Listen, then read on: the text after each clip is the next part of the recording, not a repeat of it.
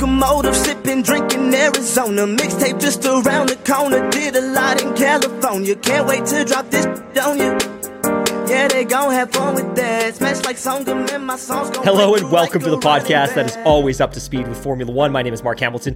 Joining me tonight, my friend, my neighbor, my colleague, my frenemy, Mr. Mark Daly. And Mark, we haven't been away. We've been recording podcasts and creating content, but the Formula One circus has been away for 4 weeks, for a month, but we are back with a banger of a race this weekend. We are going to Azerbaijan. We're going to Baku. We have a sprint race, but before we get into that, my friend, how the heck are you? I'm good, man, considering this is what the pit lane start for this podcast. We've had some technical issues, and we finally struggled out of the pit lane in, fifth gear? We're kind of working our way around, but it's just turning out to be one of those nights. But hey, I'm great. I'm really excited that we're back to racing this weekend. After a month-long break, it just it came far too quick. Far too soon into the start of the season. And just when I felt like we were hitting our groove after 3 races, we're taking this extended break. And I feel like I have to go back and relearn everything that happened to the first 3 races of the year, all the preseason testing. But we're good. We got your back. Everyone, we got your back. This might be the perfect time to tee up your next 5 weekends. So this weekend, as we alluded to, we're in Baku. We're in Miami the week after, so Azerbaijan April 30th, Miami May 7th. We get 2 weeks off and we're in Imola. A week after Imola, we're in Monaco, and then a week after Monaco, we're in Spain. We have 5 races in the next 6 race weekends. So, we talk about the fact that, hey, it was unfortunate we didn't go to China this year and we got this longer break, but boy, do we have a ton of Formula One to talk about over the course of the next 5 or 6 weeks. It's going to come fast and furious. How's that for There you go. Yeah, Fast 10 Universal Studios. I'd like our commission for that plug. Thank you. We should just kind of move along because I can hear the groans, just coming all from all That's over. That's from my family upstairs. That's not even from the listeners. Yeah, that's from my family upstairs as well. Anyways, before we get into it, we're going to give a couple of shout outs here. First of all, to JT the Human, the incredible artist that created our opening intro music here. Also, the Racing Exclusives website, racingexclusive.com. If you want a unique and authentic Formula One merch, go and check them out. And also the Race Weekend magazine, the THE Race Weekend, RACEWKND.com. Use our promo code ScuderiaPod at checkout to save 10%. And we got some interesting stats here, and Team LH is not going to like this one too much. So Lewis has now gone 503 days without a win, and that's longer than Max's biggest delay between wins, which is 502 days from Spain 2016 to Malaysia 2017, right at the start of Max's Formula One career. That is absolutely incomprehensible. I can't wrap my mind around that stat. That just I don't even know where to take it from there. But what's even more mind-boggling is the next stat that you pulled up. Over the course of his career, Sebastian Vettel rocked more than 195 different helmet designs on his lid during his Formula One career. That is, I don't know which of those 2 stats is more mind-boggling. I'm going to go with the former rather than the latter, but Seb was always pretty creative and always liked to go with the special motif, on his helmet for different races. And then finally, we got to go here. I know, this is one that's been going around in the group chat the last several days. Fernando Alonso and Taylor Swift, are they a thing? It sounds like maybe they are, but I don't know. If they are, nobody's acknowledging it, and Fernando has had the opportunity to put the pin in this rumor and has obviously given it a wink and a nod, which I think is a little bit fun because we could drag out this storyline a little bit longer. But wouldn't that be just on the back of his back-to-back podiums and the rejuvenation of his career with his move to Aston Martin, a link up with Taylor Swift would just be something else entirely. And they're both incredibly transcendent stars at what they do and in their industries. Yeah. And while there's very little to no likelihood that this is real, the fact that people are playing along with it and nobody's coming out to outright dispute it gives us all a little bit of hope, I think. Yeah, but there is the opportunity that their worlds intersected at one point, because Taylor was the headline act at COTA several years ago, before even Drive to Survive became a thing. So I mean, there is that opportunity that they could have met at some point in the past, and but that's a fun one to talk about.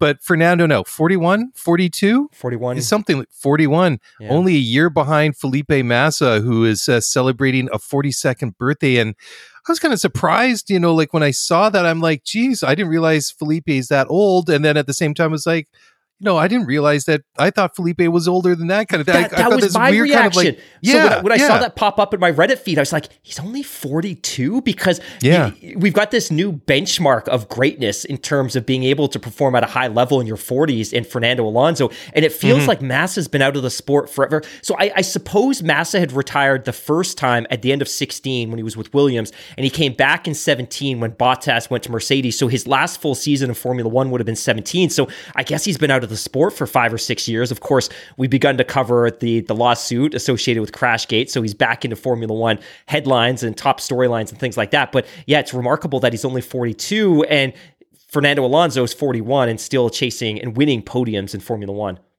Very cool, eh? Very cool.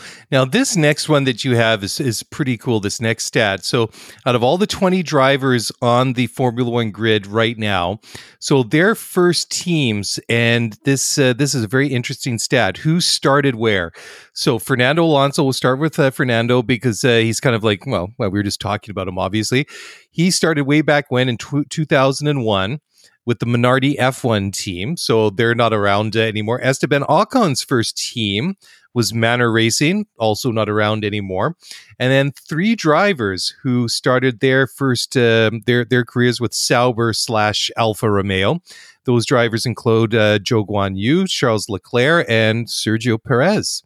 Now, 4 drivers that have started their Formula One careers at McLaren include Oscar Piastri, who has a whopping 3 races under his belt. Lando Norris, that has 3 races plus many more under his belt. Kevin Magnussen, the Haas driver, started his career back at McLaren. And then the 7-time world champion himself, Lewis Hamilton, started his career with McLaren way back in 2006, 2007? 2007. Something like that. Yeah, it's been a long time, right?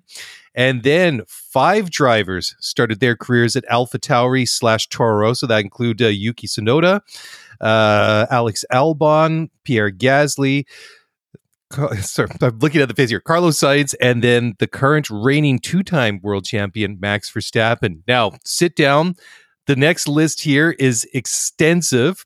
6 drivers who have started their Formula One careers with Williams. 6 current drivers on the grid. 6 current drivers, that's correct. Thank you very much. Include Logan Sargent, who very much like Oscar Piastri has a whopping 3 races under his belt, which is only 1 less than Nick de Vries, the Toro Rosso driver, who has 1 more to his credit, but he deputized for Alex Albon last year at Monza. So Nick, also technically a former Williams driver.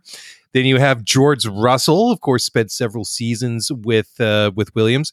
And then our fellow Canadian, Lance Stroll, then Valtteri Bottas, and then Nico Hülkenberg. All of these drivers all started their careers with Williams. Of course, George, Lance, Valtteri, and Nico Hülkenberg could put in substantially more time than Logan and Nick de Vries did. But still, that's a very, very cool stat that you found, Hammy.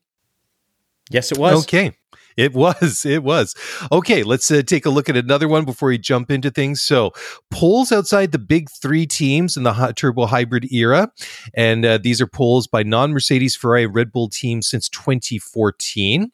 So, polls outside the big 3 start with Felipe Massa, who was driving for Williams back in 2014, and that was at the Austrian Grand Prix.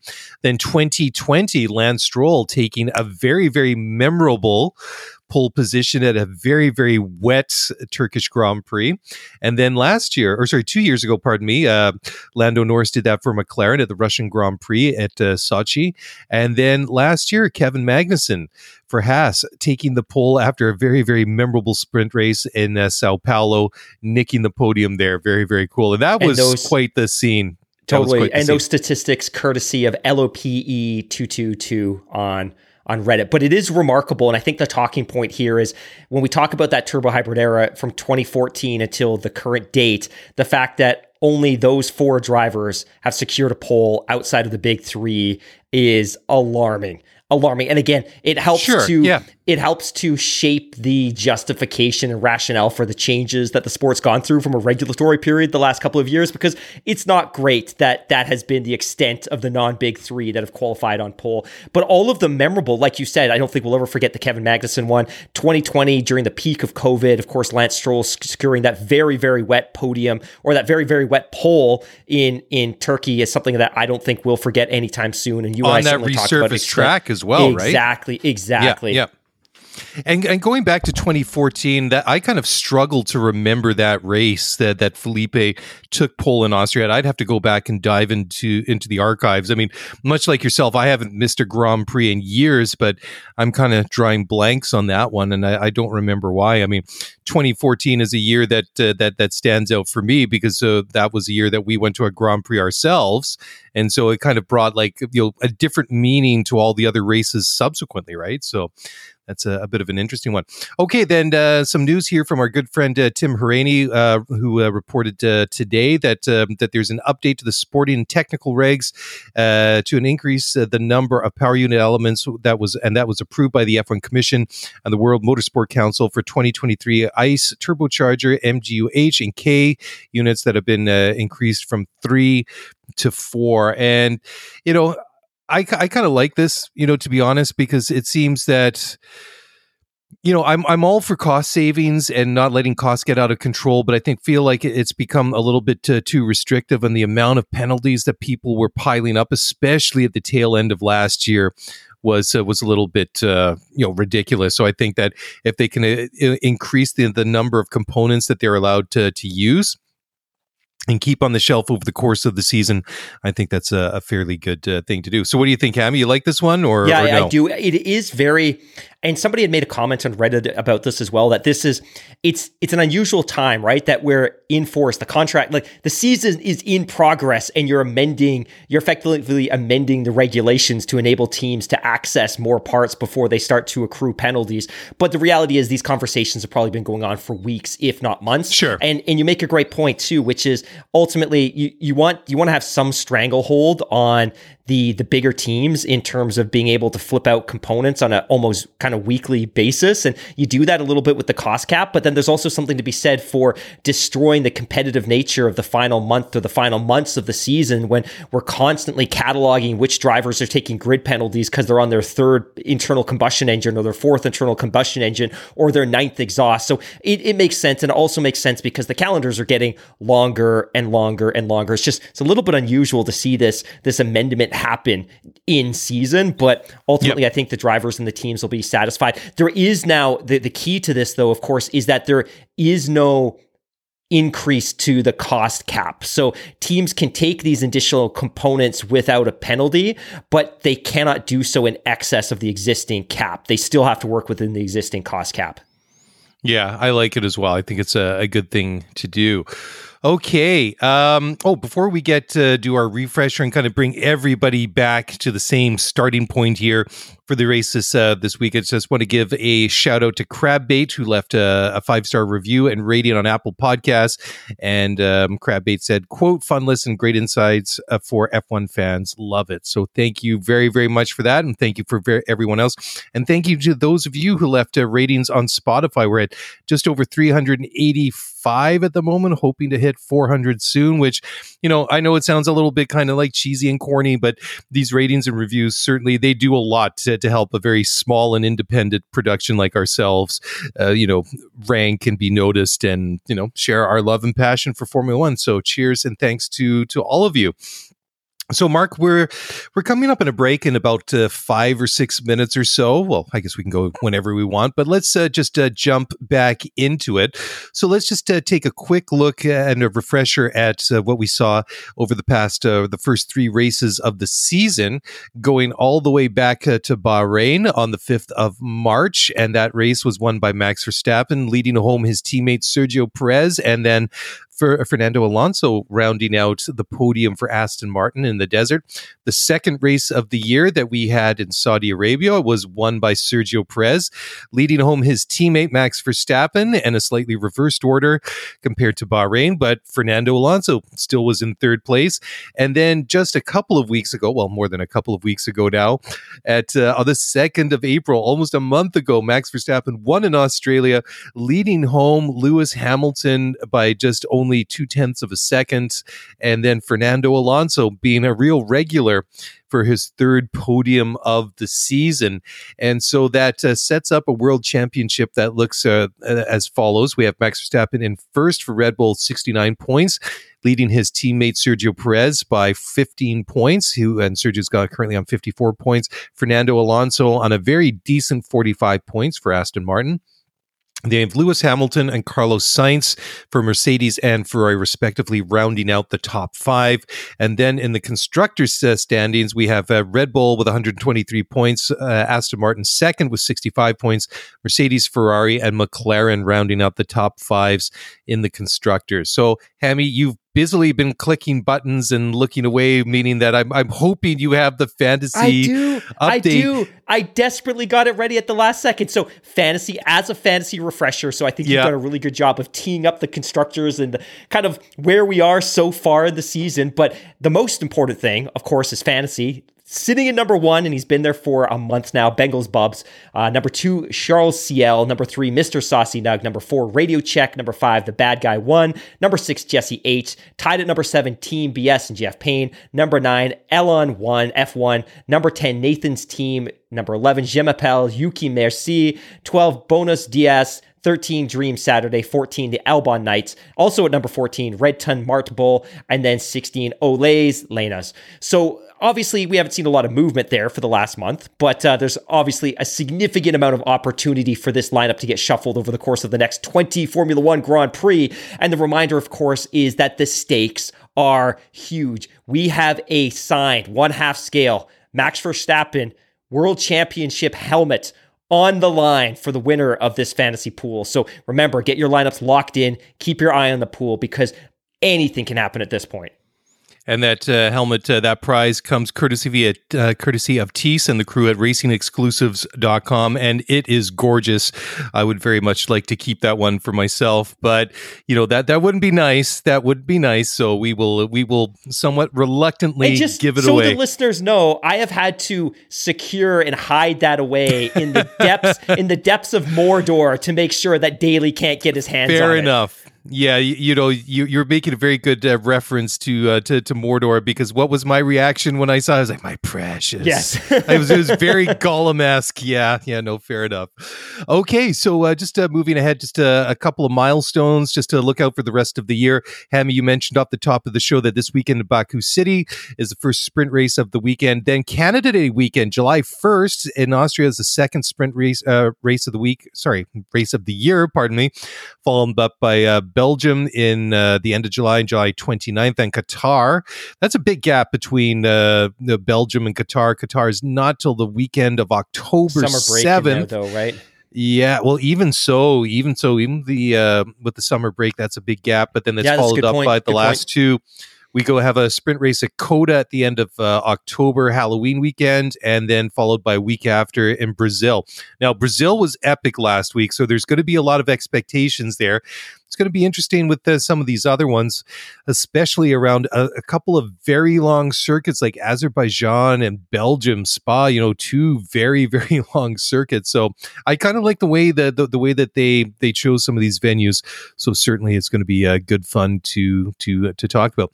Anyways, we're a little bit ahead of schedule here. Why don't we just jump into a quick break here? We'll come back on the flip side. We'll jump into the news here, and we're going to start right off the bat, and we're going to show a bit of love to a couple of former guests here on Scuderia F1 who are now going to be starring in the new F1 Academy. We'll tell you all about that in just a moment, so don't go away. We will be right back. Passion, drive, and patience. The formula for winning championships is also what keeps your ride or die alive. eBay Motors has everything you need to maintain your vehicle and level it up to peak performance. superchargers, roof racks, exhaust kits, LED headlights, and more. Whether you're into speed, power, or style, eBay Motors has you covered. With over 122 million parts for your number one ride or die, you'll always find exactly what you're looking for. And with eBay Guaranteed Fit, your part is guaranteed to fit your ride every time or your money back. Because with eBay Motors, you're burning rubber, not cash. With all the parts you need at the prices you want, it's easy to make your car the MVP and bring home huge wins. Keep your ride or die alive at ebaymotors.com. Eligible items only. Exclusions apply.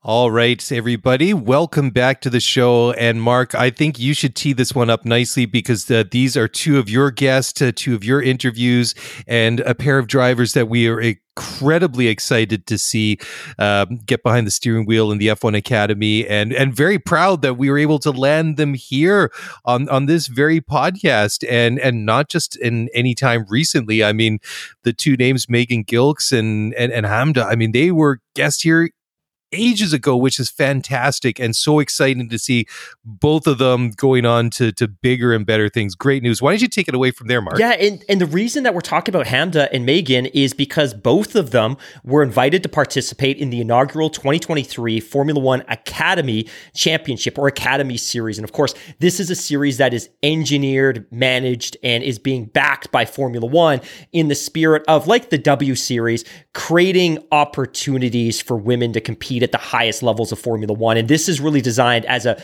mechanism to find homes for extremely capable women drivers. So, you know what? Here's a platform, here's some exposure, here's some great equipment and some world-class infrastructure. Let's find a way to get you into a competitive championship, because of course, women are typically, they don't necessarily, and I think you and I've talked about this so much, so many of the, I would say, infrastructure and so much of the mechanisms that exist to support young boys and young men in open wheel racing hasn't historically existed for women. And I think the F1 Academy is going to be a tool that's going to help kind of level the playing field for some of these extremely talented women. And we're super excited because, like you said, Hamda Al-Kobesi, who's been on the show, and Megan Gilks, who's been on the show, are both going to compete in the series. And we've got some details on the championship now. So it's going to be a 7-event race calendar. So they're going to be in Austria this weekend. Then they're going to be in Valencia, Spain, May 5th to 7th. They'll be in Barcelona, Spain, May 19th to 21st. They're going to be in Zandvoort, June 23rd and 25th.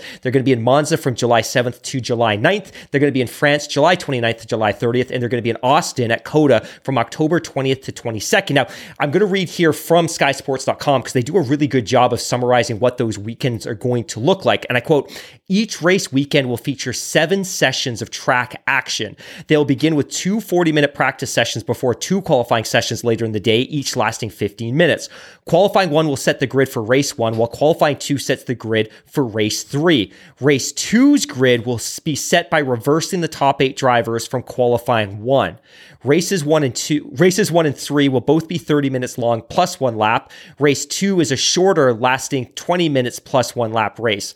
The format, according to Abby Pulling, the format is huge for development, says Sky Sports. I've been fighting to get some seat time this year, and it looks like it's going to be really, really good. So very, very excited about this. And the cool thing is, not only are the drivers going to get a ton of exposure, they're going to have access to world-class infrastructure, great teams, mechanics, and engineers. They're going to get to see some great tracks. Now, the problem that arose this week, that is something that didn't even occur to me, is what I'm going to answer next. So we actually got a listener email a couple of days ago from Geeta Sharma in India. And Geeta, thank you so much for reaching out.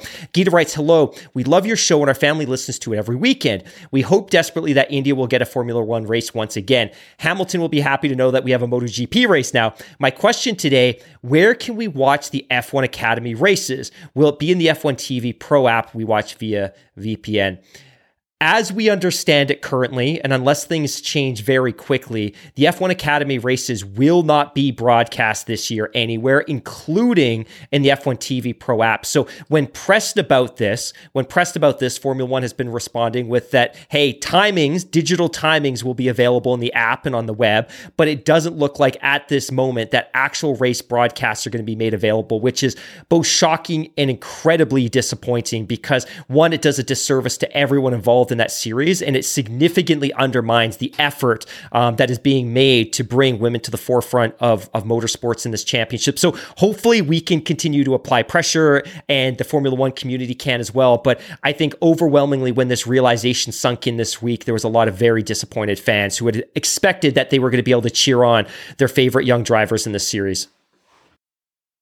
Yeah, Mark, you're right. It really is a shame. And especially when you look at the roster of the drivers going up and down the grid, we have drivers from Switzerland, Germany, Britain, the Philippines, Canada, Uruguay, with Hamdas and Emirati. I mean, the people from all over the world, which is fantastic. And then looking here, like the ages too. Chloe Chong, 16 years old. Oh my goodness, can't believe it. And then Bianca Bustamante, 18 years old. I mean, talk about an up and coming crop of drivers. There's some very, very young talent in there. And, I would love to be able to check it out a lot more. So hopefully there's some developments there very, very soon. But again, very cool that two of more precisely your guests, our guests, but are now on to bigger and better things. Very, very exciting. But I like how Gita gave you a bit of a shout out there that there's a Moto GP race now in India. Okay, let's move along. The next story is about the new management structure that was recently announced at Scuderia Alpha Tauri. So there's been some speculation over the last little bit that maybe the team was up for sale and things like that. So anyways, they've been trying to secure some long-term stability and continuity, and they announced a new senior management structure that is going to be put in place at the team. So anyways, Mark, do you want to tell us a little bit more about what's going on here? Yeah, this isn't an insignificant story. And we were kind of teased this one a little bit a couple of weeks ago when we talked about the fact that perhaps Franz Tost wasn't long for this world, at least in terms of his relationship to a Formula One team in an official capacity. And it also ties back to some comments from Helmut Marko a few months ago, in that he articulated that Red Bull, and when I talk about Red Bull, I talk about the greater global organization that is the energy drinks maker, was taking a second look at Alpha Tauri and the value proposition that it presented to the group. And at the time, he had spoken to the fact that, hey, look, everything's on the table with this team. Either we invest in it in its current location, we move it to the UK, we bring it closer to Milton Keynes, or maybe ultimately we decide to spin it off and sell it. Well, a couple of revelations came out this week. One from RacingNews365.com, who's reporting that Red Bull has actually entertained offers to the team in excess of $800 million. So again, when we talk about anti-dilution fees and the valuation of Formula One teams, we're now getting reports that an active team on the grid has had offers of $800 million. So what we do know is that Red Bull has refused said offers, and it sounds like they're going to significantly reinvest in the Alpha Tauri team. And you and I have obviously for years talked about, one, how disappointed we are that this team exists in the function that it does, effectively as a B team or a sister team to Red Bull, but ultimately that it's never been a particularly, I would say, relevant threat on the grid in terms of going out there and competing for world championships. But I think that's going to change. So a couple of big changes are going to happen, as you noted a couple of minutes ago. One, Peter Bayer is being brought in. Of course, he's a former FIA exec. He is being brought into the team as a new chief executive officer. Laurent Mekies, who's currently the sporting director at Ferrari, will be joining Scuderia Alpha Tauri as their new team principal. Of course, that's going to be at a date to be announced later, because as he's a current employee with Ferrari, he's going to have to go on some pretty extensive gardening leave. But ultimately, the new lineup is going to be Peter Bayer as the CEO of Alpha Tauri, and Laurent Mekies is going to be stepping in as a team principal. Now, Franz Tost will continue in his role for the balance of this calendar year, because they need to have somebody cover the gardening leave that is going to be Laurent Mekies at Ferrari, but ultimately a not insignificant shift in the paradigm that is the Alpha Tauri team. And I'll be totally honest, when Helmut Marko had made those comments a few weeks ago, they seemed very in Canada, we have this term hockey talkish, which is, you know what, I'm going to fill the void because I'm being asked questions, and I'll say things that are very logical, that yes, you know, we are invested in this team, we want to grow this team, we are looking at all of the options. But it's pretty clear now that those comments that Helmut Marko made were very, very valid, which is, if we're going to keep this team, if we don't sell it, if we keep this team, we are going to invest in it, and we want it to be a more tangible threat on the grid. So I think, with that said, these not insignificant personnel decisions that they're making should position the team to do exactly that. So again, Laurent Mecchi, big valuable asset at Ferrari. Allegedly, Frederic Vasseur was unhappy that he was going to exit and was only content with his departure based on the fact that he was going to assume a team principal role at this team. Peter Bayer, of course, has been around motorsports and single-seater racing for an eternity. He should be able to add some real value from a sponsorship, commercialization, and business perspective. But it probably all leads into a second phase of this transition, which is, once Red Bull has the right personnel in place to manage this team, I would expect to see that this team does get moved to the UK and will probably be based somewhere closer to Milton Keynes. And it only makes sense that if the Red Bull Ford Powertrains facility is going to be in Milton Keynes, and Red Bull is already based there, and there's so much transferable technology going from Red Bull to Scuderia Alpha Tauri already, you might as well position the factory there, because it also puts you in a more competitive position when it comes to attracting and recruiting talent to work at that team. Less so drivers, but more engineers, designers, and things like that. So definitely a not insignificant change with Scuderia Alpha Tauri, but big news nonetheless. And I wouldn't play down that number of $800 million, because, again, you and I have been talking for years now about the anti-dilution fee and getting a team like Andretti, Cadillac on the grid. But if there's a team on the grid currently that's receiving offers in excess of $800 million, it really does start to put in place a baseline for the value of a new team, or any team at that. Yeah, I know, right? And it's fascinating. Like when I hear like these stories that somebody offered almost $1 billion to an active Formula One team, and one that's just a mid-grid team at the very best. Yes, makes me wonder, like, who was that group? Who was that wanted to throw that money down and buy this team? You know, maybe it'll come out in the wash at some point, but that is absolutely astonishing. I mean, considering where we were even just 2 years ago with the rumors then that, you know, Andretti wanted to throw down, what was it, just under $300 million for Sauber? Yeah. I mean, wow.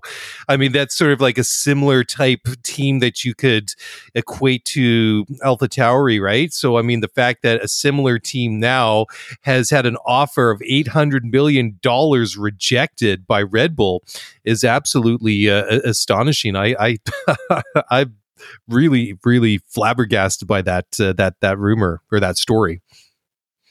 Yeah. And then, just Mark, kind of on a bit of a Red Bull thing here.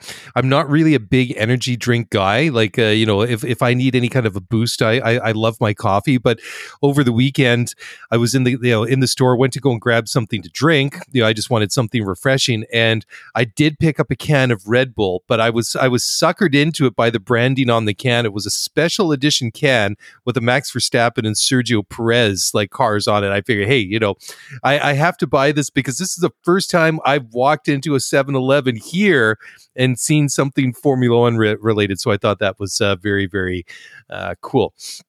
Okay, so now let's move on over to Planet F1, and this is a story from Oliver Harden, and it's a rumor that perhaps Liberty Media want to buy IndyCar and turn it into an American-based Formula One feeder series. Now, I'm not really too sure what to make about this one, like opinion-wise. Like, I follow IndyCar loosely. Like, I enjoy when I get a chance to watch it. I don't have enough time to really invest and become like a big-time fan. Excuse me, get a little bit ahead of myself here. But I think that this is an interesting one, should it be true. So, I don't know. What do you think, Mark? Do you think this is there's something to Oliver's story, or is this just one of these stories that just kind of pops up into the consciousness and then be quickly forgotten a week or 2 weeks from now? It's a story that's popped up a couple of times, though, right? And I think in part because there's probably endless conversations about it being a logical business decision for Liberty Media, right? And Liberty Media is a big US media rights company, and typically you show value or you show encouragement to your shareholders by showing growth. And what better way to show growth than to buy an existing open wheel championship and kind of stick it on the books? Like, that makes a lot of sense. And it also just makes a lot of sense in terms of symmetry, right? That there could be a lot of shared technology, a lot of symmetry, a lot of teams that compete in both series. Like, it just logically, you could see it coming together. Now, the Indy Championship is still vastly different than the Formula One Championship. It still has a heavy mix of ovals, and culturally, I think it's still very much in a different place. And I think it's still tending to the wounds that were a result of the split back in the mid-90s. And it's probably in a better place now, both financially and culturally, than it has been in a very, very long time. But these rumors specifically come from F1 commentator and Peter Windsor, who on his YouTube channel a couple of days ago had made a couple of comments that got picked up by the media. One of the things he said was, one of the things Liberty are looking at the moment, and this is quite a good idea, is buying IndyCar to make it effectively an American feeder series for F1, which I think will infuriate every traditional IndyCar fan in the world. Yeah, you think? How they would do that, he continues, I don't know. Maybe get rid of some of the ovals and make it even more road coursey. Maybe make the cars a little bit more F1-like, maybe carbon brakes or whatever. Maybe that's why Zach Brown, McLaren chief executive, is there. I don't know. That's not a completely stupid idea. And he continues, I think it's quite a cool idea, actually, because it's a place where you could put a lot of good, talented drivers who can't make it into Formula One, and then they can go and do this American series. It makes sense to me to do that. I agree that logically, from a business perspective and from a marketing and a commercialization perspective, I think there could be some symmetries, but I just fear there would be some significant opposition. And the opposition is actually coming from the current owners of the NTT IndyCar series, who took very strong exception to these stories earlier this week. And speaking at Long Beach, and this is an article, this is from racer.com, but speaking at Long Beach, Penske Corporation President Bud Denker provided an unequivocal answer when asked about the rumor and whether Penske Entertainment, who had actually only purchased the NTT IndyCar series back in 2020, was interested in selling IndyCar or its other marquee property, the Indianapolis Motor Speedway, because IMS and IndyCar are, for all business intensive purposes, kind of locked at the hip. He writes, there's no truth to any of that. There's been no discussion, and frankly, we wouldn't selling it. Being the stewards of the Indy 500 and being stewards of the IndyCar series go hand in hand. We bought this series and bought the Speedway in 2020, and as long as we own both of those, they're going to stay together. So really what he's saying is they're going to stay together. He's not necessarily saying they wouldn't sell both of them if the offer was right, but I think that they're probably also recognizing that, hey, a high tide lifts all ships. I think that's the expression. A high tide lifts all ships. And if F1's enjoying this massive boom in popularity and profitability, then maybe IndyCar can as well. And they're probably not going to be in a hurry to sell it. But that's not to say that they couldn't be persuaded with a very, very nice, tidy offer from Liberty at some point. Excuse me, like everything and everyone has their price. And, you know, I mean, he doesn't say that they would never sell, but they're just, he's basically saying that they wouldn't sell it with the intention, like if somebody had the intention to split IndyCar and the Indy 500 up. And I think that's a good point, right? The Indy 500 is an iconic race, and it wouldn't be the same if the two entities were split up. So who knows? It may happen, it may not happen, but certainly a nice juicy story to talk about. Now, another story that couldn't picked or grabbed my attention right away is the fact that former Haas driver Nikita Mazepin has taken the Canadian government to court because he's unfair about sanctions that were imposed against him and his family after the Russia's invasion of Ukraine. He says that these sanctions are unfairly hurting his career, and he's taken the department, whatever it is, foreign affairs minister, to try and do something to remove the sanctions against him. And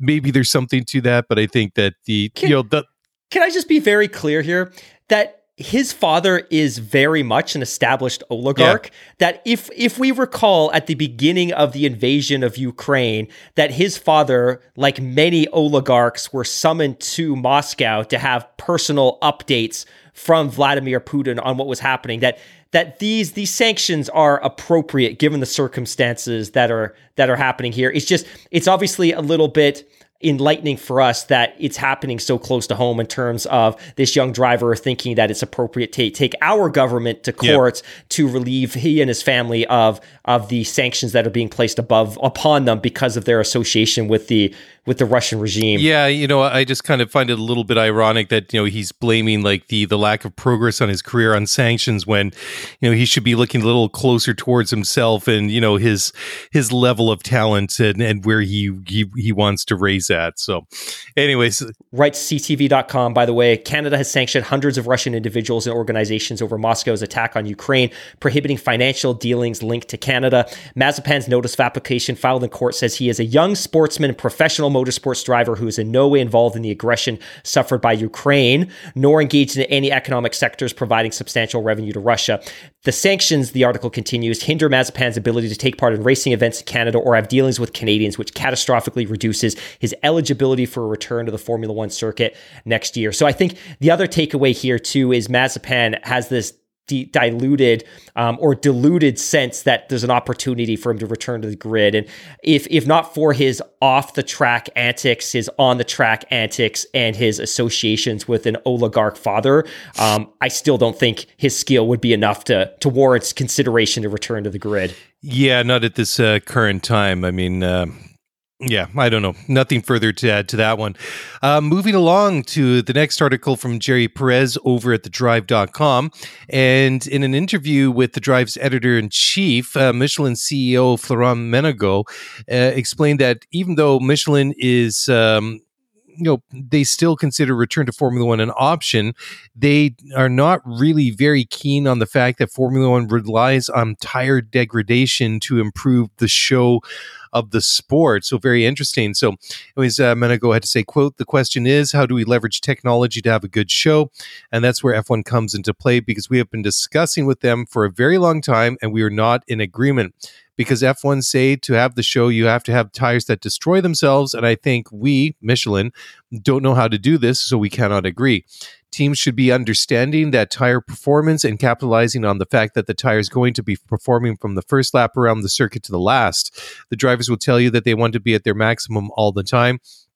And when I hear that drivers in Formula One, I like Formula One, but say, no, it's not possible, he added. So, end quotes. It's interesting, right? And it's funny because I remember going back and watching a race in the F1 TV Pro archive. I think it was like the 1986 or 7 British Grand Prix or something like that. And I think it was Nelson Piquet and Nigel Mansell for Williams. They were just dominating. They were lapping cars within no time. I think they stopped like once in the race. And if that even, I mean, it's been a little while since I rewatched that one. And I was thinking, well, why were the tires so good back in the 1980s? They had these tire compounds that could last that long in a race. You fast forward almost 40 years. And the tires, they have to have these compounds where the tires degrade and, is considered like almost an essential ingredient to what makes modern Formula One. So I've kind of come to accept that. But when you kind of look at it from that different perspective, like, Menegaux from Michelin is talking, it seems a little bit illogical, doesn't it, Mark? It totally does. And I thought this was a really great article. And a couple of weeks ago, you and I had talked about the fact that the FIA was effectively taking bids or accepting bids for a new tire supplier. So originally, Pirelli's deal was up at the end of this year. Because of COVID, it got extended until the end of 2024. So the FIA is looking for a new tire supplier for 25 onwards. And I think this article is pretty clear that Michelin's like, look, we would love to partner with Formula One, but we're not doing it on your terms. And the current terms are that if you're going to provide tires to Formula One, they need to be engineered in such a way that the performance just falls off or just craters after a certain point. That Michelin's saying, we just want to be able to build the best, most robust, fastest tires possible. But what you're telling us is that we compete in Formula One, we need to engineer a tire that is designed to fail. And they want that. And he says a couple of times in this article, in that quote that you were reading, for the show. And I don't know that that's because you explicitly want to make the experience more challenging for drivers, if you want to make the strategy more compelling, if you want to force those pit stops. I mean, you do that anyways because you have the rule that you have to run on 2 different compounds except in a wet weekend. But I have never been a fan of this, that I would prefer just to give the drivers the best possible tire and let them race at the peak of their ability, or as one of our former listeners has once said, like, let them race on the edge of adhesion as much as possible. Yeah. Like, don't be concerned about having a tire that's engineered to drop off. And how much of the conversation that you and I have had over the past 3 or 4 years has been dominated by, did they get the compounds right? Are they failing too quickly? Like, it's so much about, let's not just build the best possible race tire to put on the best possible show, which is letting these drivers race at the peak of their ability, but rather let's construct and engineer a tire that will fail and force strategy upon the teams. And I don't know if I'm right. I don't know if I'm wrong, but I totally get where Michelin's coming from. And so long as that is the perspective of FOM and the FIA, that they want to engineer tires that fail over a certain number of laps, you're likely never going to attract a tire manufacturer like Michelin. And maybe they're fine with that because Pirelli's been doing it. They've been partnered with the FIA and Formula One for 13 years now, an exclusive provider, and that's probably not going to change. Yeah. And, you kind of compare those comments from Michelin to Pirelli Motorsport Director Mario Solo said that they're very happy with the performance of their new tire compounds this season, and he believes that they've hit the performance targets that they gave themselves. And, it's interesting too, because their contract with Formula One is up at the end of 2024, and he kind of hinted as to what they were, what they're thinking at, where they're at right now. Anyways, in an interview with the official Formula One website, Isola said, quote, "I'm happy because the targets were to obviously increase for the new construction, the level integrity, which we have done because they're using a lower pressure. The second point was about reducing the understeer, and also in this case, I believe the new construction is helping to balance the car. And the third one was to test this new C1 compound that was working quite well in Bahrain. We are also trying to understand if we can use it more in more races. If it's close to the C2, he's talking about tire compounds here. If it's close to the C2, so maybe sometimes we can replace C2 with the C1. We need to get a bit more data and to agree with the FIA allocation. But yeah, the new package is working as expected. So I'm quote." Anyways, he goes on to say just regarding their future in the sport, he said that they're happy for Pirelli to continue in Formula One, adding, quote, "It's never an easy decision to continue in F1 because we invest a lot of resources and money in Formula One, but we are happy with the results so far. 13 years is a long period, and to continue for another 3-4 years is also a bigger commitment. But the sport is very healthy. We are happy with the current situation. We are happy to play our part in the sport, as I said, and to follow the requests that are coming from the drivers, the teams, FIA, and F1 to have a sport that is even better if it is possible. So now we are in the process of analyzing the document that is quite long. It's different from the past with a lot more pages to analyze. But as I said, the general feeling that is we want to apply and to continue. It's a process, and we will wait for the end of the process," end quote. I mean, 13 years as the tire supplier in Formula One is indeed a very, very long time. But, if they're happy to continue and Formula One's happy with what they're doing, if the FIA are happy with what they're doing, the teams, the drivers, etc. Agreed. Is there really any motivation for Formula One to really engage with the Michelins, the Firestones, the Goodyears, whoever of the world, and try and bring them on board when to continue with the status quo just seems to be, maybe it's not ideal, but I guess you could just say if it ain't broke, don't fix it kind of thing. So some interesting comments and insight from Pirelli Motorsport Director Mario Isola. Anyways, let's take a quick break here, Hammy. We'll come back in just a moment, and we'll pick up with some other news here, and we'll do so in just a moment. So please don't go away. We will be right back.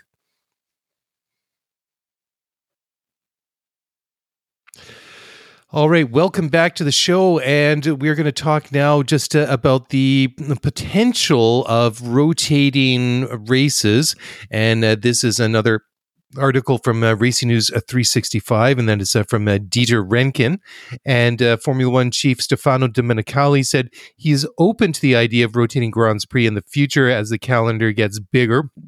What were we talking about last week, Mark? Was it up to 30 races is what they're potentially eyeing, but which is just a huge number that I can't quite comprehend. Anyways, Domenicali believes that this rotation idea might be a little bit flawed, and he points specifically to some of the German race tracks like Hockenheim and the Nürburgring, and so it sounds like he's trying to throw a little bit of water and try and cool off this idea, which is something that you and I kind of thought might work, right? It's smart.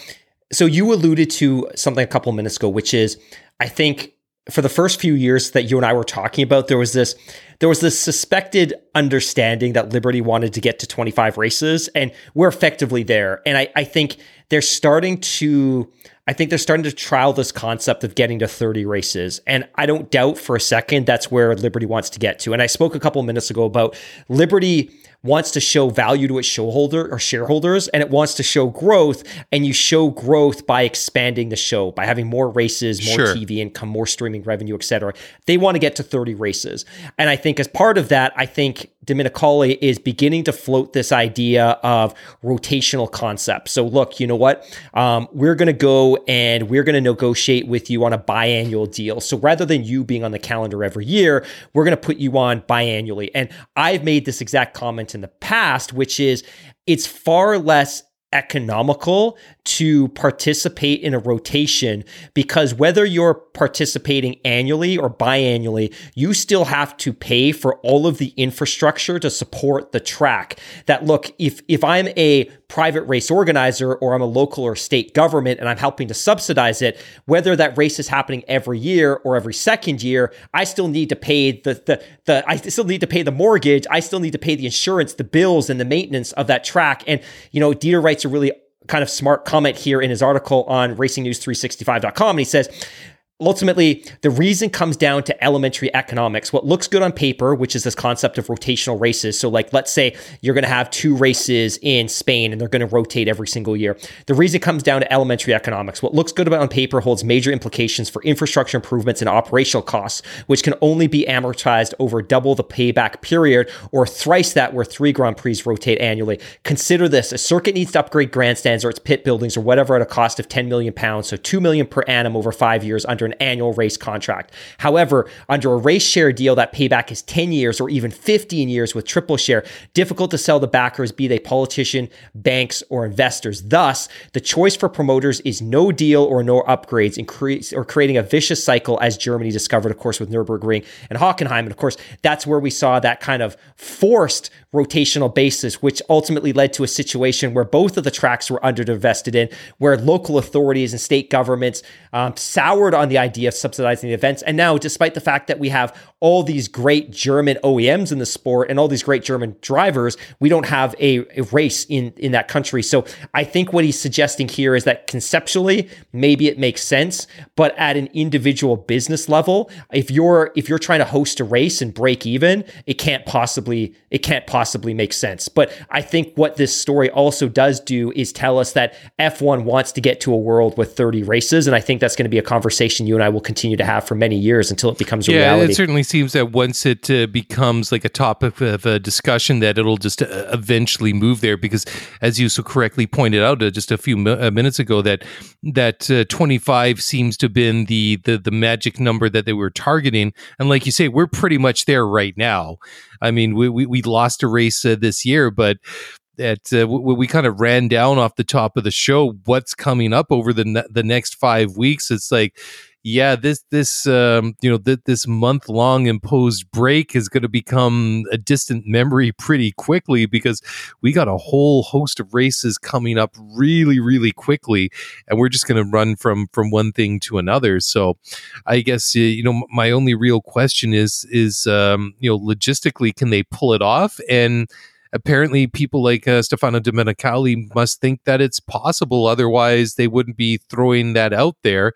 And the fact that there doesn't seem to be any outrage or gasps of exasperation or horror coming from the teams themselves, kind of like makes me read between the lines that, at least in principle, that they think that this, might be workable. Because let's face it, Mark, if the feeling in the paddock was that 30 races a year just isn't doable, the fact that you have like the Formula One CEO coming out and saying something and they don't react has to be some sort of indicator that at least theoretically they're they must be open to it.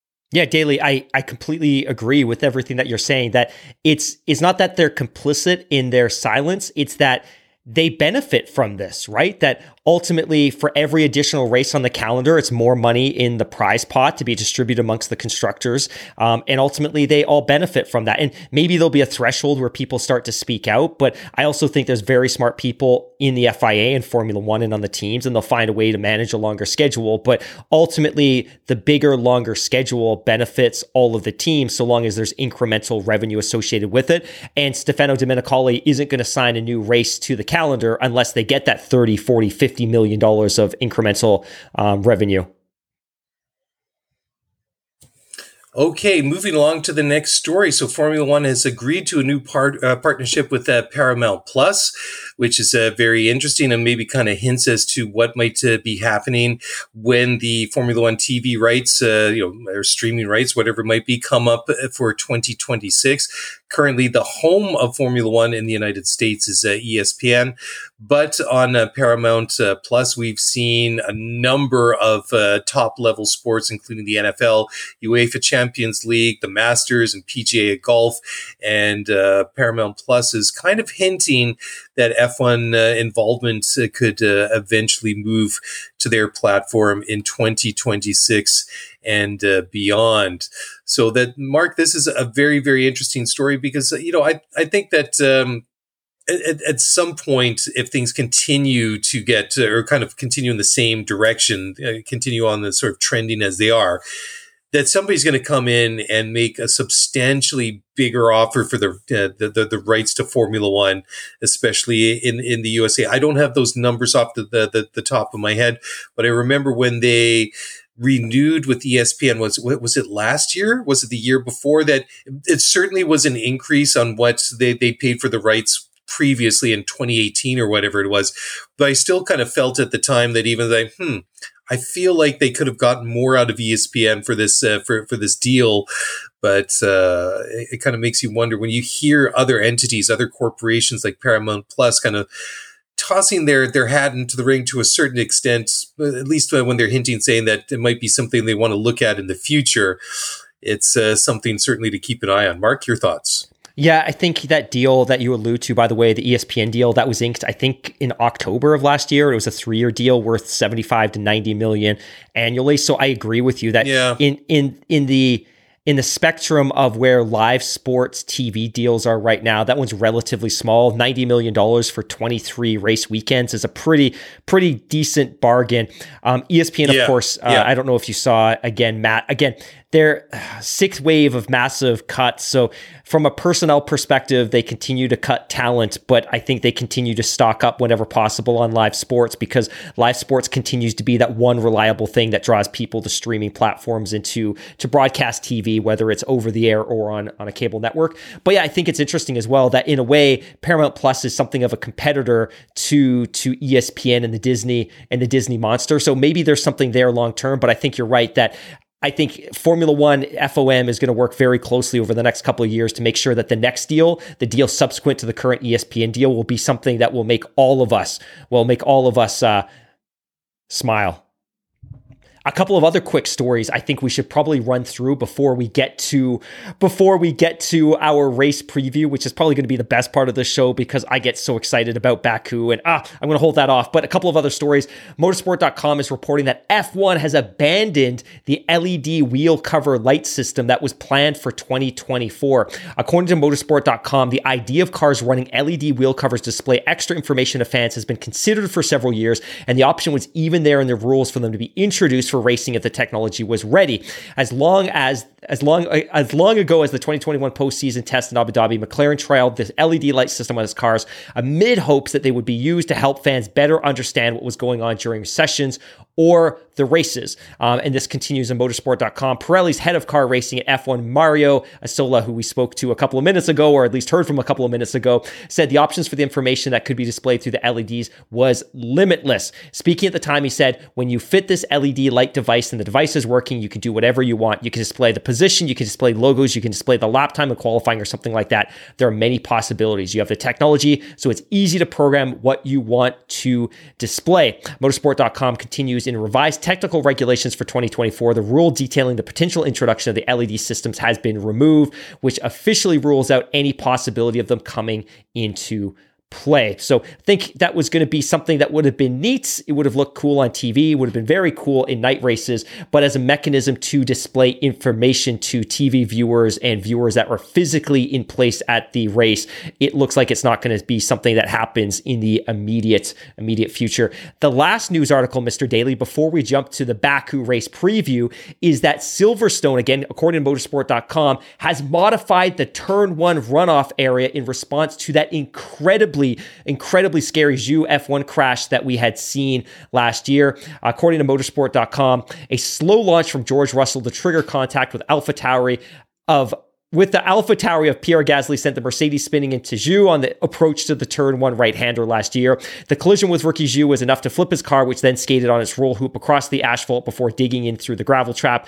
The Alpha then became airborne to clear the tire barrier until it was stopped by the catch fencing, although the car then dropped between the two safety devices to leave the driver temporarily stuck in the cockpit. So in response to this, it sounds like Silverstone is making some not insignificant changes to prevent that from happening again, or at least mitigate the possible negative impact or harm that could be impacted upon the driver. Silverstone has modified the first corner runoff by removing the gravel bed approximately 45 meters deep to be replaced by a larger section of asphalt. Silverstone managing director Stuart Pringle told motorsport.com, "We've done a load of work this winter. There's a big piece of asphalt out the front rather than the gravel. This is to stop them digging in. It's the digging in bit that was the real issue there last year." So some constant changes, which obviously is being promoted by race organizers in the FIA in response to incidents that we've seen in the past couple of years. And of course, my friend, I know you and I talked about this extensively last summer, but that was a terrifying moment to see that happen. And of course, we actually had listeners that were physically at the track when it happened. And I think it was possibly even scarier for them because they saw it happen and wouldn't have had the information. We were watching live on TV and they cut away, but at least we were getting constant updates from the Sky Sports feed or from the F1 TV Pro app feed that, hey, look, this is happening. But again, it's good to see race organizers in the FIA being very, very responsive and proactive to incidents like this. And that gravel where the dig-in happened has now been replaced by a giant swath of asphalt. Yeah, that's great to see. And Mark, just apologies. I'm having some technical problems here. So I've had to unfortunately switch over to the internal mic on my my recording station here. So apologies everyone for that. But yeah, going back to what you were saying, I think it's fantastic that they're taking the initiative here, because I thought it was very well documented, that whole Zhou crash in the last season of Drive to Survive, because when you saw it from all those different angles, you saw it in the in the high resolution pictures, it was really, really, really scary, because like they typically do, whenever there's a problem, like whenever there's a crash of that magnitude, they immediately cut away, while the marshals and the first responders do their bit in case there is a serious injury to the driver or anyone in the close proximity to the accident at the periphery of the track. But I'm glad that they're doing something and trying to get that sorted, so that crash that we saw with Zhou Guanyu last year was certainly hopefully the only one of its type that we see. Anyways, Mark, before we jump into the preview of the race this weekend, we had a nice email from Matt Lachance, and Matt says, "Hello there, long-time listener here. My girlfriend got us 3-day tickets to the Canadian Grand Prix, and I'm super excited to go to my first race. Any tips that you have for going to a race in person? Also, Danny Ricciardo to Red Bull in 2024.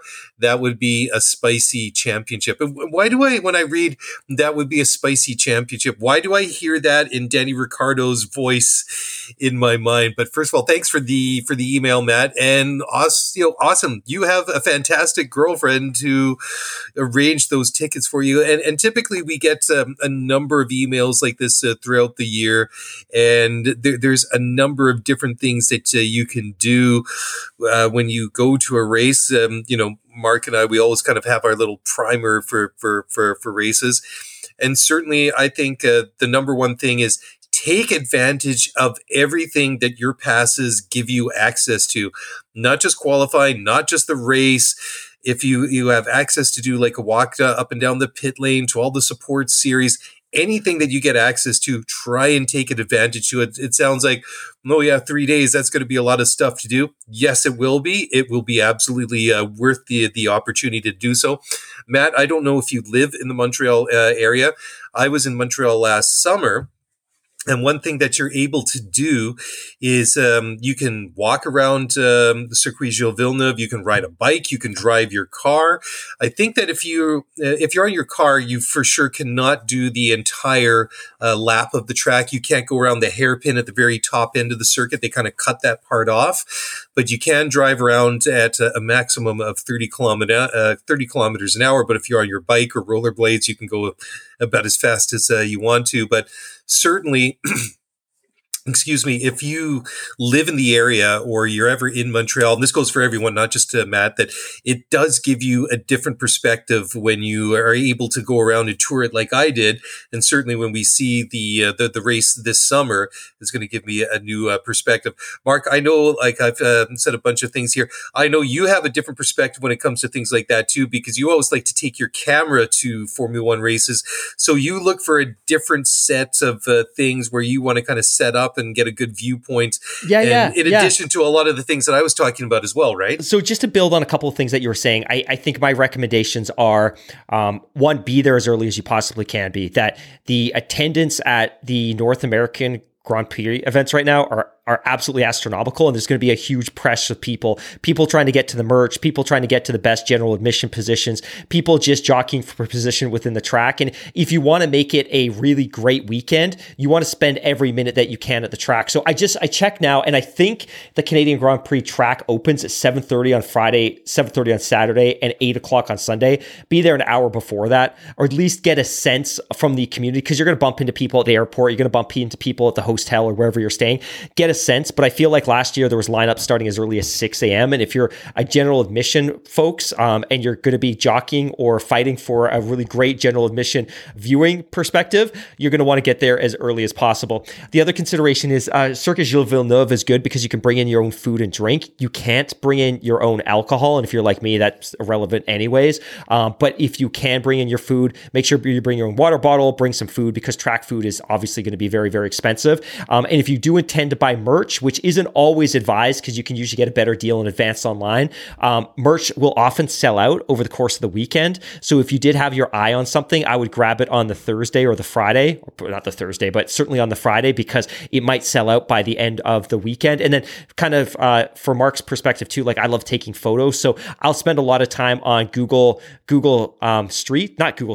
Maps, and I'll kind of plot out the map and look at all the sight lines and things. And in fact, that actual behavior works really good for kind of figuring out really good general admission positions as well. But I'll spend a lot of time on Google Maps trying to find the best position and the best viewpoint and things like that, and kind of map out the event. But I would just recommend spend as much possible time at the track you get. It's a one-shot deal. It's one weekend. You may never go to a Grand Prix again. Don't leave early. Don't go late. Just try to spend as much time there and absorb as much of it as you can. And then finally, interact and talk to people, because it's probably not, it might be the first time in your life that, or maybe the last time in your life as well, that you're going to be around 100,000 people on any given day that are all as passionate about the sport as you are. And I still have tons of people that I follow on Twitter and Instagram that I met at Formula One Grand Prix. So it's a great opportunity to build relationships as well. But Matt, great question. And thanks for listening, and thanks for the support. Yeah, absolutely. Thank you so much. And above all, I hope that you and your girlfriend really enjoy going to the Canadian Grand Prix in a couple of months from now. Hammy, is it time? Is it time to now do our first race preview in almost a month. It seems a little bit crazy to actually have to say that, but it has been that long. So here we go, the Azerbaijan Grand Prix at the Baku City Circuit. We've been there 5 times before, 2017, ever since 2017. We didn't go there in 2020 because of COVID, back there in 21 and 22. So 5 times that we've been there, we've had 5 different winners, 3 Red Bull winners, and every single Red Bull winner has been different, starting with Danny Ricciardo back in 2017, Sergio Perez, and then Max Verstappen winning last year. And then in 2018 and 2019, we had Lewis Hamilton and Valtteri Bottas win for Mercedes. This is a very, very long track. It's just a hair over 6 kilometers long, or 3.73 miles, a race length of 306.05 kilometers, or 190.17 miles long, only 51 laps. The pole time last year was set by Charles Leclerc, was a 141.35, and the fastest lap of the race last year was set by Sergio Perez, and he clocked in at a 146.046. Now, I'm just trying to check. I should pull up the lap times from Belgium. I think Spa is still slightly longer, isn't it? Aren't we pushing just over like a 150 or 153 or 54? So just not that much longer, but these are, Baku is one of the longest tracks on the circuit. And I must admit, I quite like this one. I was when they went back there in 2017, I remember when I saw the track layout before the first race there, I was a little bit like, I don't know about this, especially when you go around the backside of the circuit where they go through that very tight complex of turns around where there's actually a castle on the side of the track. And did we see Charles crash there during qualifying? When was that? What year was that? Was that 2019, 2021? No, I think it was 2021, wasn't it? So certainly we've seen a lot of drama. Then we saw that incident with Sebastian Vettel and Lewis Hamilton behind the safety car in one of the earlier runnings of this one, where Seb believed that Lewis had brake tested him, which he actually didn't. And then Vettel pulled his car alongside Lewis's and then proceeded to start bashing into him like he was an angry shopper with a shopping cart on a Black Friday sale or something bizarre like that. But anyways, I like this track. It is obviously very, very fast in some places, and a little bit scary when you hit that dog leg from turns 19 to 20, and then you head back down the long straight to start finish, and then you throw it into that 90-degree turn at turn 1, and then again at turns 2, 3, and 4, and 5, and 6. They're all a lot of right angle turns, and you go from top end speed 200 miles an hour plus to some very, very slow corners. But I like it. I think that the track has a nice flow to it. It has a nice rhythm, and to me, it's become a race I really enjoy watching. How about you, Mark? Yeah, I definitely look forward to it. I'll add one quick caveat, though, that 2017 was the first year of the Azerbaijan Grand Prix, but it wasn't the first year we were at this track. 2016 was actually the first year that we raced at the Baku Street Circuit. It was actually branded the European Grand Prix that year. So this is actually 16, 17, 18. I guess this would be going on our 7th race there, because of course, like you suggested, we weren't there in 2020, but this would be number 7. Of course, in 2016, the race was won by Nico Rosberg. That was, of course, his championship year. He also qualified on pole, but for many of the same reasons that you indicated, I really do like this track. And I also just like the fact that it creates and it often manifests a little bit of chaos for a variety of different reasons. That we obviously saw that in 2021, where we saw some issues with tires, which were very scary. We saw Lance go out. We saw Max go out. We then, on the race restart, we saw Hamilton go straight through because he was having issues with managing his brakes. And of course, we've seen some other chaotic things as well. It is an interesting track in the sense that it has an extremely long, roughly 2.2 kilometer long straight that sees cars touch on some of the highest top speeds that we see on the entire calendar. And that that is spectacular in an engineering sense, but it's also a little bit scary because the brakes and the tires get very cool. And when you approach that true hairpin of not even a hairpin, that 90-degree turn at T1, it can obviously be a little bit scary. And in 2018, of course, that was the final year of the partnership between Max Verstappen and Daniel Ricciardo, and also a year after Daniel Ricciardo won this Grand Prix, we saw them come together right at the cusp of T1. But I do like the circuit. Part of it is just because it can create a little bit of chaos, because at least like you said on the backside, it's very tight, it's very windy, there's walls along both sides, there's almost no room, no margin for error in the sector of the track close to that castle on the back portion of the track. The other thing that we should be talking about, and we would be remiss if we did talk about, is the fact that the FIA Formula One decided to make this a sprint race this year. And the sprint race format is different than it was last year. So I want to quickly kind of touch on that. So this weekend's going to be packed. Friday, we're going to have free practice 1. And then we're going to have qualifying. And that qualifying is a traditional qualifying that will be to set the grid for the Sunday Grand Prix. Saturday, we're going to have qualifying in the morning for the sprint race. And in the afternoon, we're going to have the sprint race itself. And of course, Sunday, we're going to have the Grand Prix. Now, that's a new format, and it's a format that I'm a huge advocate of. But since even that was announced, there's been announcements about changes to the sprint race qualifying session. So what is loosely being called the sprint shootout will have an entirely new format. And I'm going to read this to you here. This is from Oliver Harden at planetf1.com. The sprint shootout, which is going to happen again on Saturday morning, immediately before the sprint race.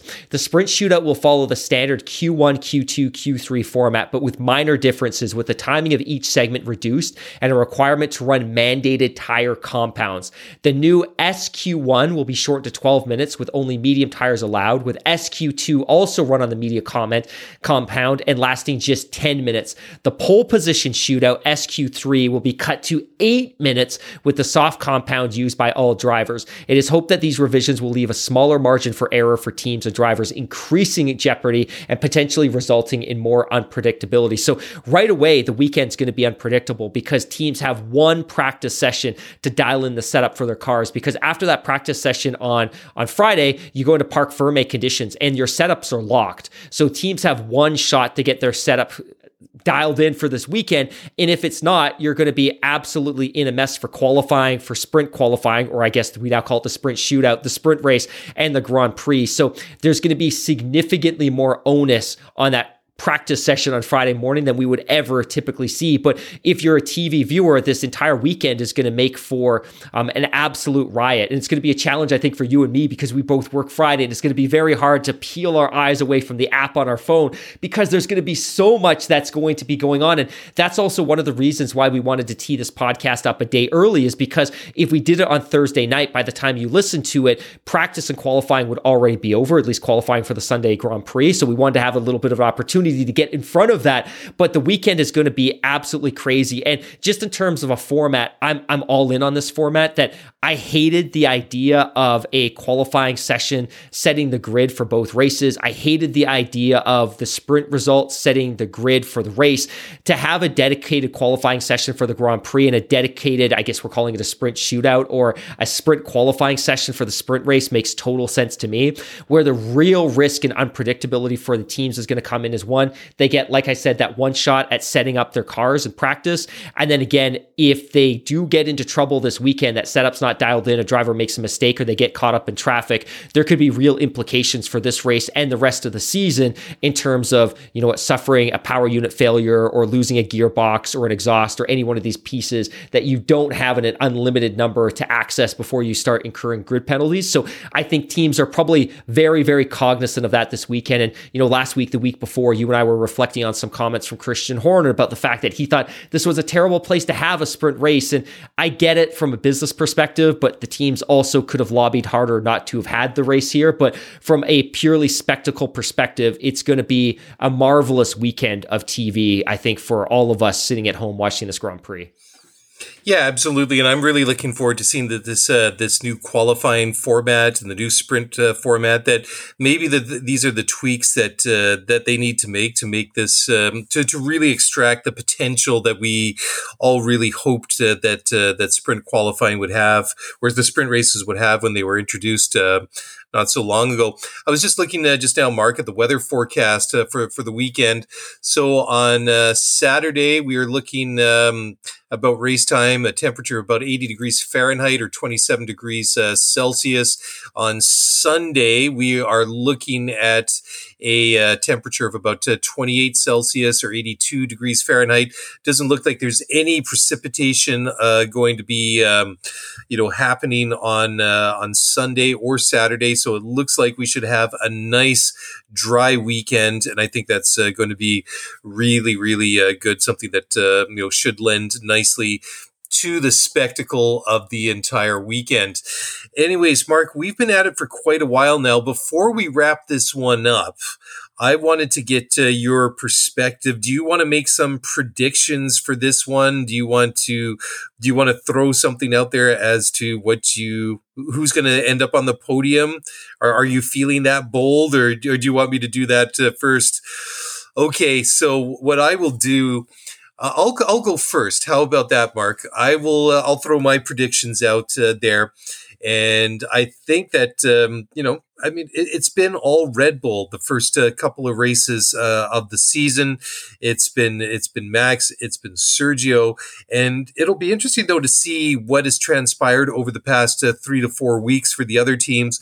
Has Mercedes, have Ferrari been able to pull things together? Will they be able to will they be able to challenge Red Bull this weekend in Azerbaijan? I mean, Red Bull have been running away from people on slower tracks so far this season. So I have to ask myself, what has changed in the this interceding time between the last race and this weekend, and whether or not Red Bull will be able to fend them off, or they will still maintain that advantage. So I'm going to go with a podium of Max Verstappen winning this one. I'm going to go with Sergio Perez coming home in second.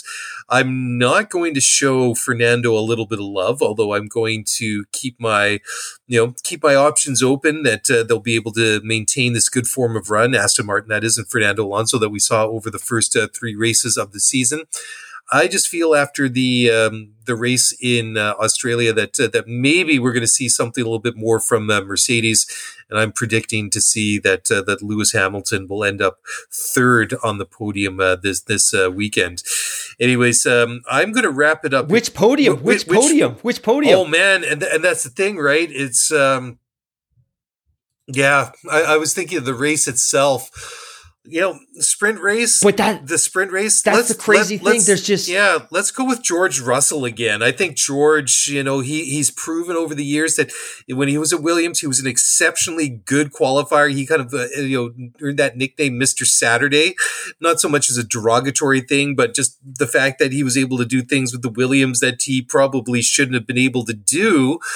But I think I'm liking George to do something in the sprint race on Saturday, and he could very well, I'm gonna give George the shout out for the win in the sprint race on Saturday. But I think on the race You're on so Sunday, optimistic. And then on Sunday, I think Lewis will get a podium. I don't know. I'm just trying to shake things up here. I find it a little bit too predictable that it, just by always saying, it's going to be Max and Sergio 1 and 2. So I'm trying to think outside the box a little bit. So that's I appreciate that, and I respect that as well. And just for anybody listening at home, by the way, that is still listening an hour and a half into this podcast, I want to apologize on behalf of both Daly and myself. I think we take a great sense of pride in the production quality of the show, and both of us have been encountering just a flurry of technical issues tonight, just a flurry. So, Mr. Daly, I appreciate you, and I respect the fact that you're going to have to spend a lot of time piecing this together.